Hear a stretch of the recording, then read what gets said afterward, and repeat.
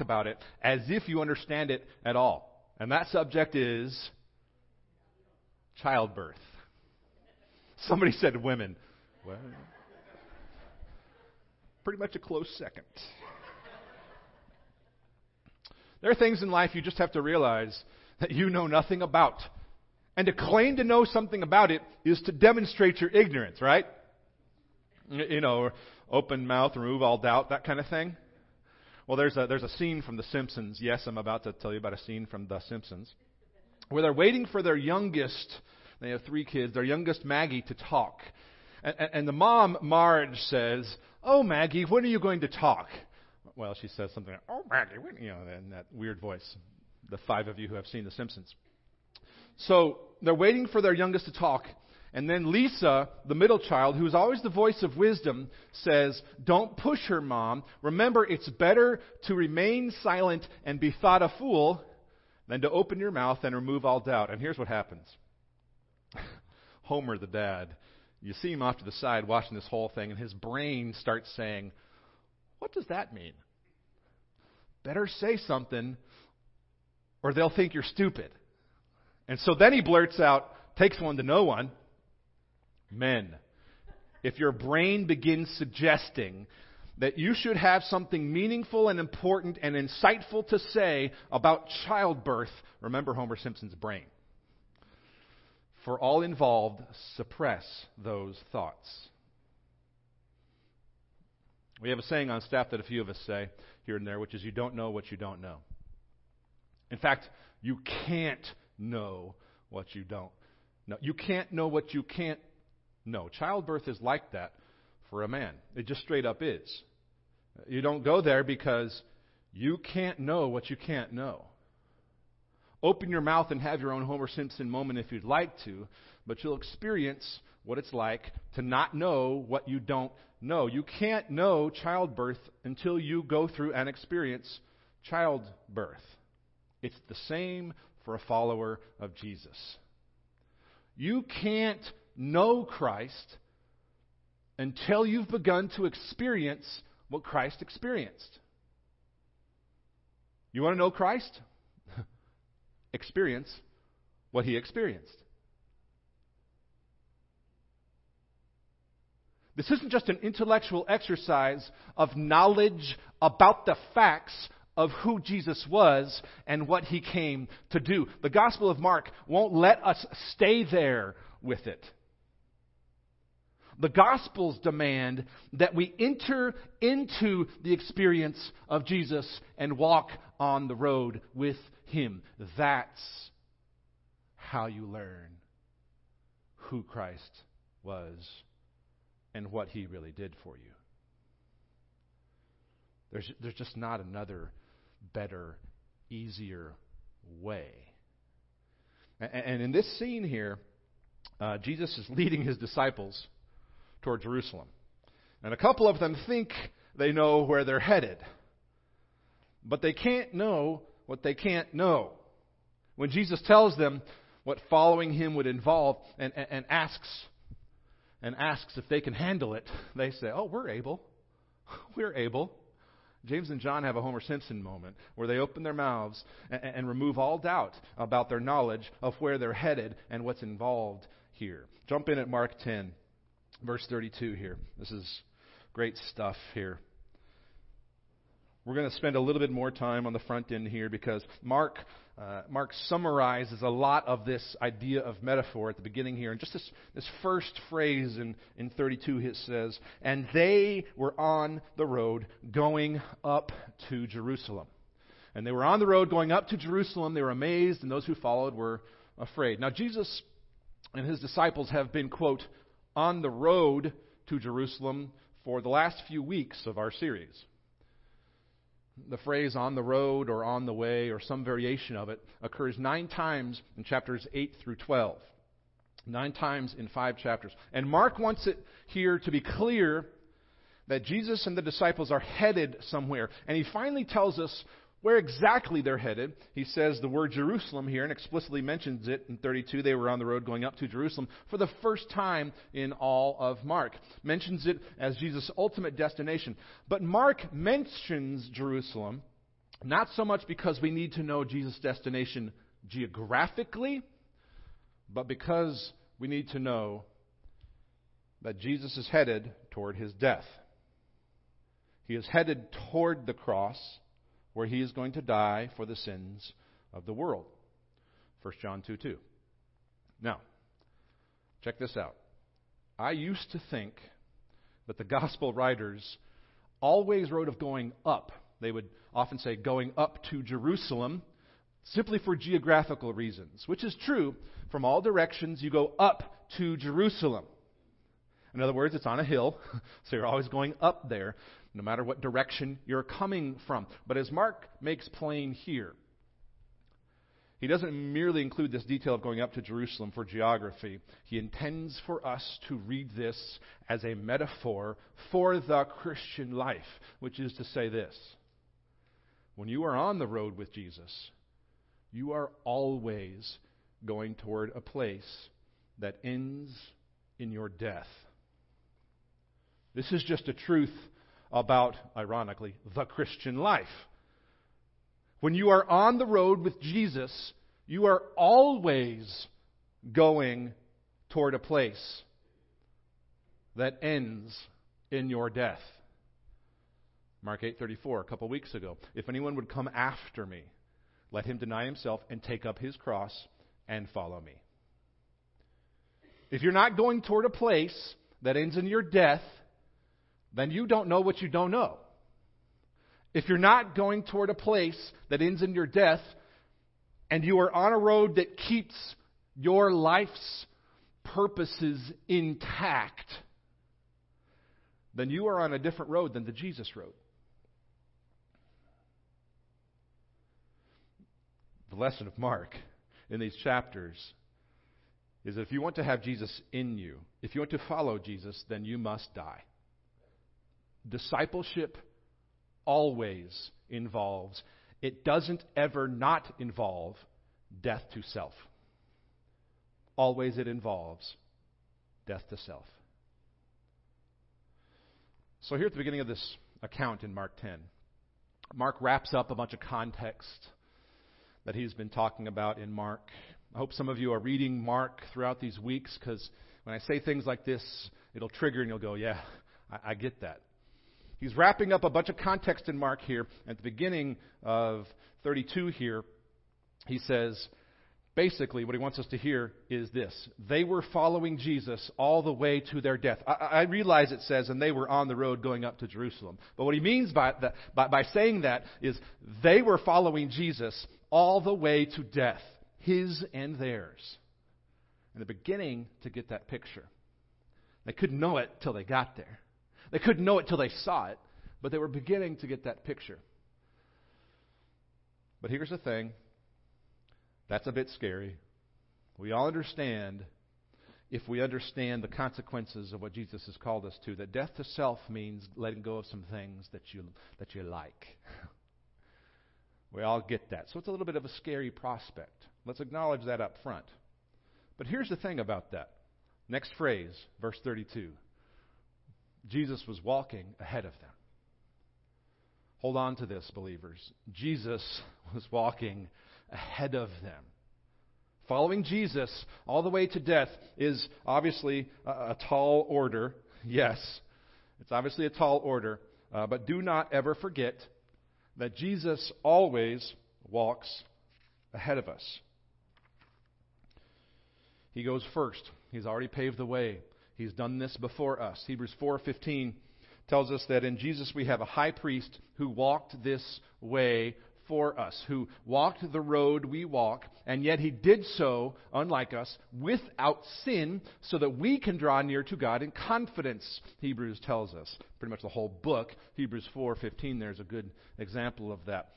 So Jesus' life on that road to death worked for our life. You can do this because he did do this. Meaning we can continue to walk into the dying to self thing because he was perfect and sinless. And we can know that whatever the skirmishes along the way, whatever the hard parts of that death to self road that we are on, whatever parts of that hurt, whatever you have to get rid of that you don't want to, whatever you have to lose in that is always actually gain, because Jesus' death already works to save you because He's the one leading. So if we are following the Son of God whose death gave us life, we'll be just fine, whatever the circumstances are. So dying to self may seem like a scary prospect, and in a sense it really is, because it costs. We can rest assured that we are never actually alone on this road of death to self. So, I'm going to start moving a little bit faster. Verse 32 here again. They were following Jesus all the way to His death and their death, and Jesus is leading the way, and it says, and they were amazed, and those who followed were afraid. They're amazed because they knew that Jesus was resolved. He was resolute in His direction to walk right into death and to suffering. But they were afraid, just like we are, because following Jesus was going to mean conflict for them. And they were beginning to get the picture that they were also walking into Jerusalem, into their own death. Into their own death. So, because Jesus knows that they didn't know what they couldn't know, He again begins to teach them. He tells them what's going to happen. So at least they could know some of what they didn't know before they would know. If you followed that, something's wrong with you. Verse 32. Taking the 12 again, because He had told them this same thing twice before, this is the third time in as many chapters. Taking the 12 again, He began to tell them what was to happen to Him. But notice that Jesus includes them in this. Look at verse 33, saying, see, this isn't just a Jesus-only thing, this is a we thing, we are going up to Jerusalem. And then He recounts again what's going to happen to Him specifically. It says, and the Son of Man will be delivered over to the chief priests and the scribes, the Jewish religious authorities, and they will condemn Him to death and deliver Him over to the Gentiles, who are the non-Jewish political authorities. Verse 34, and they will mock Him and spit on Him and flog Him and kill Him. All four of those mentioned there: mockery, spitting, flogging, which is whipping or scourging, and death. All four of those are predicted in what we call the suffering servant passages in a few places, primarily in Isaiah. And in saying those and naming those four things, Jesus is consciously saying, I am the suffering servant predicted in the Old Testament. I am that Son of Man. And then He says, after all of that, after 3 days, He, the Son of Man, will rise. After 3 days, He will rise. Now, we would much rather follow Jesus straight to the being risen part, without the death part. And friends, it's real easy to shape our lives this side of eternity, to sort of functionally skip over the death part. But listen, friends, take this to the bank. You do not become a fruitful follower of Jesus, whose life is powerfully used for the kingdom, by avoiding the death to self part. It's not how this works.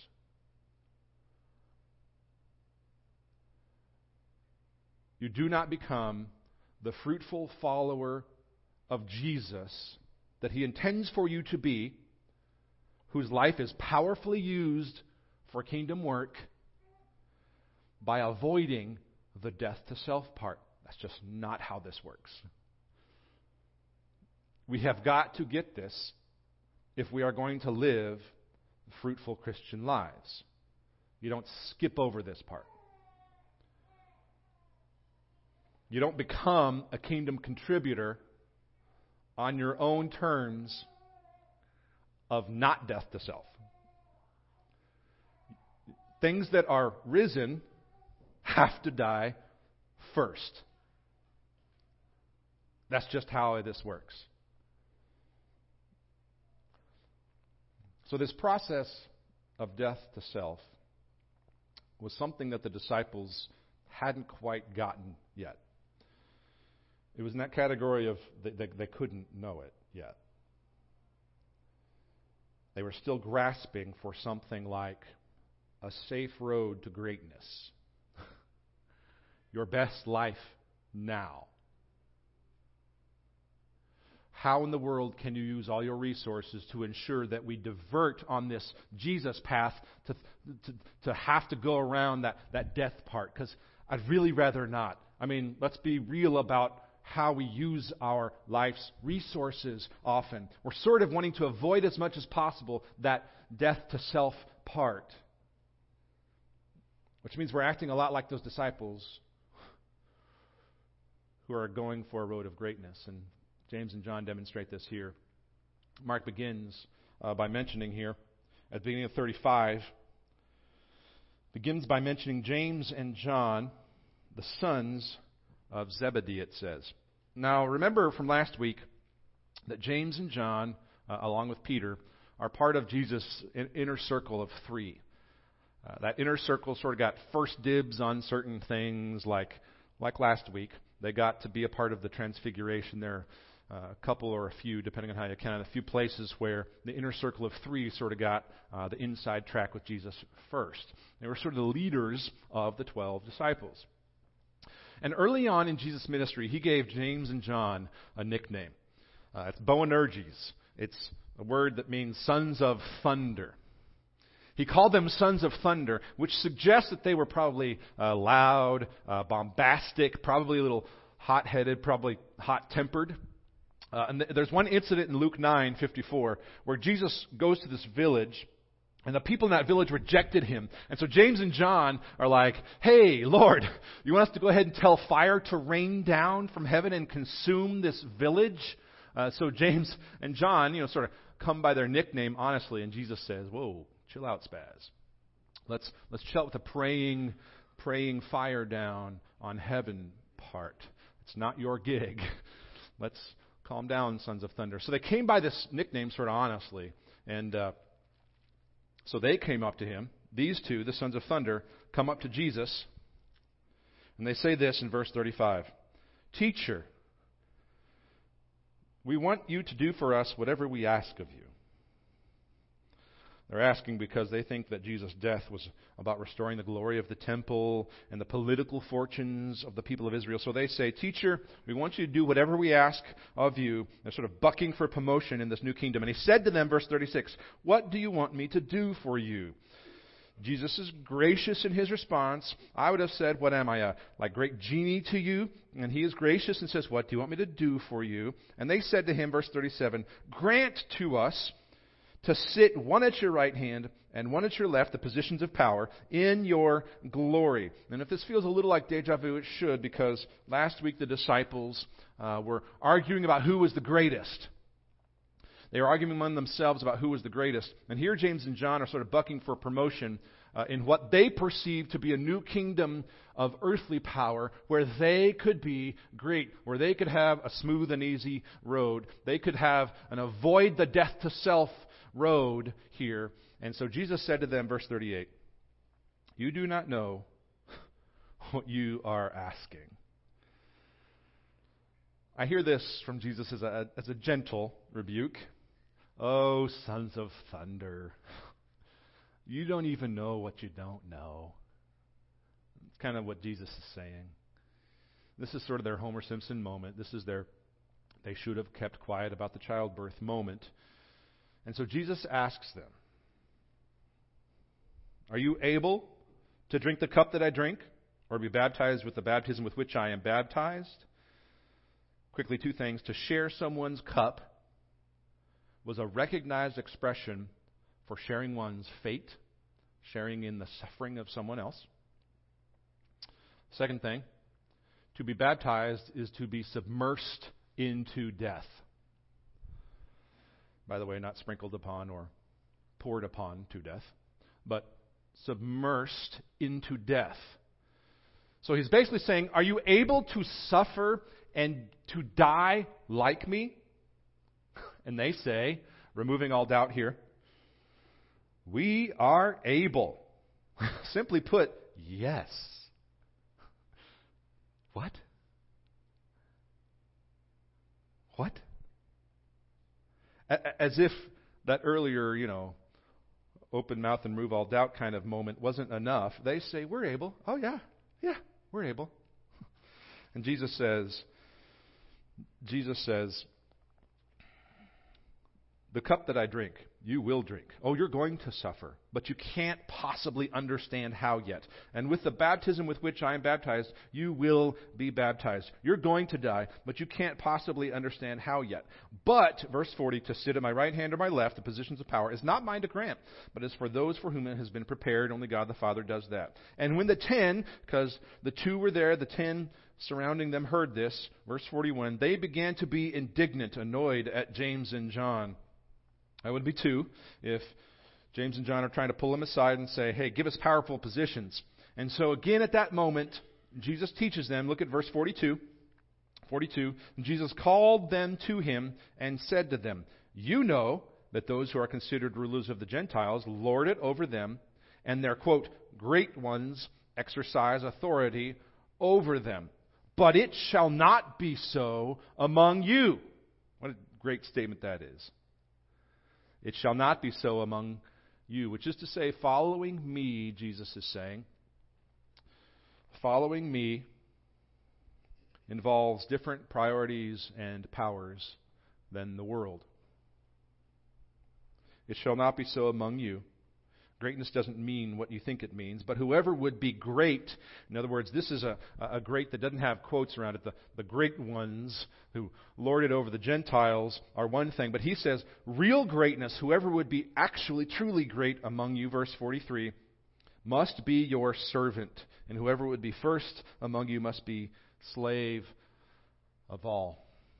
In that society there, in Greco-Roman society, humility was considered the lowest, the least important virtue of all the virtues. They understood that there was some virtue in it, but it was the least virtuous. So Jesus is saying that the lowest considered by the world is actually the greatest. Humility and servanthood is what defines greatness. And even Jesus, of course, does this. Verse 45, stated as a principle. For even the Son of Man came not to be served, but to serve, and to give his life as a ransom for many. Jesus shows that greatness comes through service. In order to serve, you must die to self. That's just how this works in the kingdom. In order to serve, you must die to self. So kingdom greatness, kingdom power, that which glorifies God, comes through serving. And serving can only happen after you've died to self. So friends, if you're not drinking the cup, you are still trying to follow Jesus to a party of your own design instead of Jerusalem.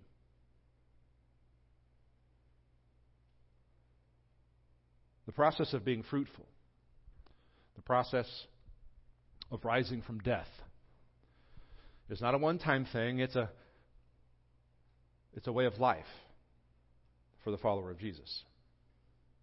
This death to self thing, this taking up the cross daily thing, is how we rise to become fruitful. Now, but here's the problem in this. Even for long-time followers of Jesus, and I state what I'm about to state for myself too. Many are stuck in a life of following after people other than Jesus and other expectations, which makes sense. I get it. Many of us are still sort of stuck in a life of following after a mom or a dad to whom we want to, justify ourselves and make ourselves worthy. Many of us are still stuck in a life of following a mom, a dad, a friend, a celebrity, someone to whom we look up. Many of us are still stuck in a life of following after other people and other expectations, which means we are functionally following them even more than we may know or be aware. Everybody tracking, right? Which is to say, before we move on, human beings are only worth following insofar as they follow Jesus with integrity and they point to him as the true leader. So be careful Be careful following someone other than Jesus. Now listen, even for long-time followers, everybody at this point agrees with everything I've said so far. Yay, Jesus. Follow only Jesus. Don't follow others around. Don't follow a spouse, a mom, a dad, a coworker, a boss, a friend, anybody around you, a celebrity, somebody you look up to. Don't follow those conceptions of what your life's about. And at this point, everybody agrees with me. Yay, Jesus. Follow only Jesus. But let me throw in another wrinkle. There is someone else we follow, often without knowing it, and often without admitting it out loud. It's real easy for us to say, of course we shouldn't follow anyone other than Jesus. Yea, Jesus, follow only Jesus. But still, on the inside, we continue to believe a lie we tell ourselves, that we alone have it all right, and everyone else is wrong. This may sound a little crazy at first, a little silly to say, but upon first hearing it, some of you will dismiss it out of hand, perhaps, but I think it's way more true than we care to admit. When we constantly point at everyone else's frailties and sins and failings and failures and shortcomings, when the way that we think about the world is everybody else has the problem, and we get used to constantly criticizing everyone else, we will become blind to our own failures. Which means that we secretly believe that we alone have it all figured out and everyone else is wrong. Which means we actually function in here as if we alone are trustworthy. And so it's easy for us to cry on the outside, follow no one but Jesus. Follow no one but Jesus. While we are simultaneously declaring on the inside in a louder voice that drowns out all others, I follow me because I trust no one.